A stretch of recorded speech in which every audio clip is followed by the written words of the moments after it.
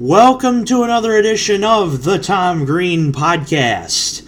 As you can tell probably by the length of this podcast, that this podcast is another solo podcast. So apologies for no guest. However, we are unable to find a guest this week as, of course, scheduling conflicts happen, like I had said before in the Indiana show. So with that being said, let's move on to our show. First, we'll hit an ad.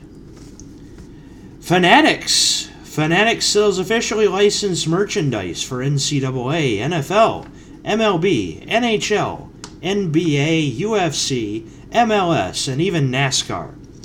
They even have a huge selection of jerseys, shirts, hats, collectibles, memorabilia, and more, with over 400,000 items available, and many more on the way. Fanatics. As I am a fanatic of the Detroit Lions, as everybody knows, I was at the game last week against the Rams with our superfan Alex DeWitt and our Sunday Fun Day buddies Jared Bombley and Seaberg Cody Bromberg. And during that time I was at the Rams game, I got to meet another great Fox reporter. Her name is Shannon Spake, at Shannon Spake on Twitter. Great mom, great recorder, great broadcaster, and played Shannon Spokes in Cars 3. So give Shannon Spake a follow, and hopefully at some point we'll get Shannon to come on the show to have a nice talk about sports and life. But with that being said, off to what we're mainly talking about, and that is the Lions-Cardinals game coming up. Detroit, well, we figured they would lose to the Rams, but they at least kept things interesting for 3 quarters. They made Todd Gurley, and Todd Gurley chose to do this himself, of course, run to the end zone but stopped short at the 1-yard line to run time because the Lions had timeouts left. But 3 plays later, Gurley scores the touchdown this time, unlike in the Packers game, to impress his fantasy owners, his coach, and his team. So Gurley with a 30-burger in fantasy football. But moving on, the Lions-Cardinals, both teams, of course, are riding the struggle bus this year. Detroit at 4-8, and the Cardinals at 3-9. However, the Cardinals are probably pretty good for a 3-9 record, and I'm saying that because if they would not have beaten San Francisco in Week 3, my friends, they could be 0-6. They could be 0-12 at this point. They could be looking deep into the eyes of an 0-16 season. However, they got that burger knocked out early, and now they are struggling as well at 3-9. Now, last year, when I was talking with Sarah Brooks, and hopefully we'll get Sarah Brooks on the show soon enough. That was actually the guest that I had intended on bringing once again. She used to work at Fox, now works for the Special Olympics. Great job. Great person, good for her. But besides the point, I brought in Sarah Brooks last year, and we were both thinking to ourselves, holy cow, if the Cards literally play out right, this could be an NFC Championship matchup. Now, of course, Detroit has only won 1 playoff game since 1991.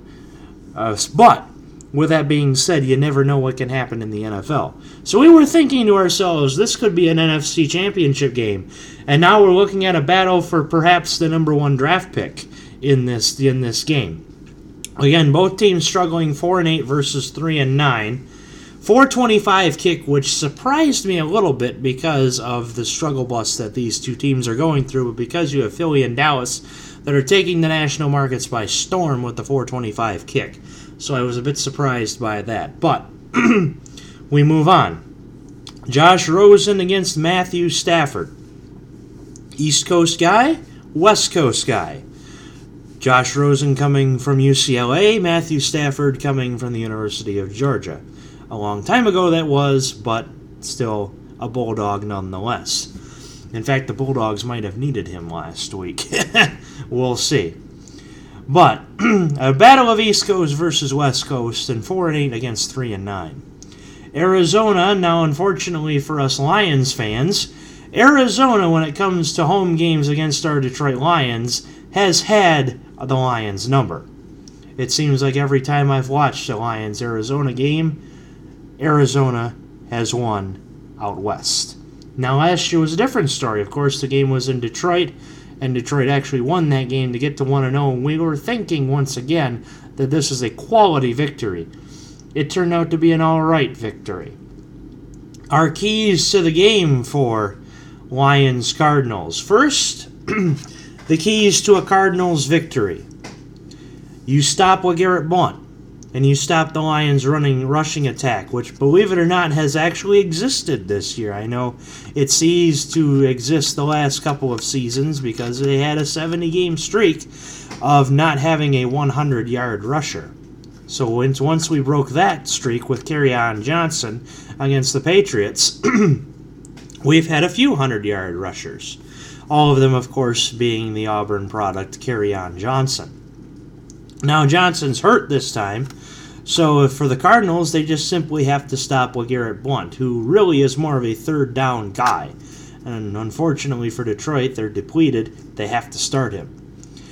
David Johnson is another key to the game. Get David Johnson going. A lot of fantasy owners want that, and so do the Arizona Cardinals. If David Johnson can get past Detroit's improving defensive line and get over 100 yards rushing, perhaps the Cardinals have a big chance at this game. And if they can show a sign of defense, now I'm not saying the Cardinals have zero defense, but the Cardinals' defense has really struggled this year, despite having Patrick Peterson as one of your corners. If the defense can show signs of life against Detroit, if David Johnson can run for 100 yards, and Arizona can stop Blount from going into the end zone, you could see a Cardinals victory. As for the Lions, I say involve Theo Riddick a lot more. As you had seen in the Thanksgiving Day game against the Bears, if once they screened Theo Riddick, he was actually getting rushing through tackles and getting yards and getting yards after contact. If Theo Riddick can be involved in this game, perhaps Detroit has a chance. Show defense. They did show a little bit of defense against the Rams. Now, the Rams, of course, you have to pretty much give them 28, and then it's up to you to stop them after that, because that's the Rams. Their offense has been unbelievable, and like we had said without our superfan Alex DeWitt, they're not the greatest show on turf 2, but the greatest show on turf squared.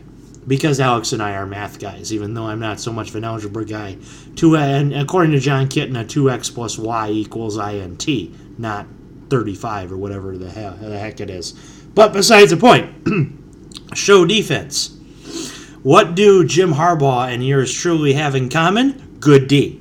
With that being said, also use Kenny Golladay a lot more often. If they can get Golladay involved. Now, I know Golladay will be matched up with Patrick Peterson. And hopefully that isn't a bad thing for Golladay, but Golladay is going to have a veteran menace in the corner in Patrick Peterson. If he can shut him off and get 100 yards receiving, you're going to see a Lions victory. So if they can't use Golladay, then use one of Bruce Ellington or T.J. Jones. If they can use one of those guys, or even Michael Roberts or Levine Toilolo, one of their tight ends, then you could perhaps win the game still without using Golladay. So you're going to have a tough matchup against Patrick Peterson, even though the Cardinals' defense isn't the Cardinals' D that they usually are. You're going to have a tough matchup still against Patrick Peterson. With that being said, score prediction. I think actually Detroit will come out on top in this game, and it's because they're still going to fight. Matt Patricia has not had a losing season in 25 years playing football. So this game is going to be huge for Matt, not only for this Detroit Lions team, but for Matt Patricia to avoid his first losing season since I wasn't even in existence. Yes, I'm only 23 years old, even though I sound like I'm 32 or even older. With that being said, I think the Lions will win 31-20. I think the Cardinals will get a couple of scores despite their anemic offense, even though with Christian Kirk being out for the season, that leaves Larry Fitz and Ricky Seals-Jones as their two main targets beside David Johnson. I think Detroit's going to win 31-20.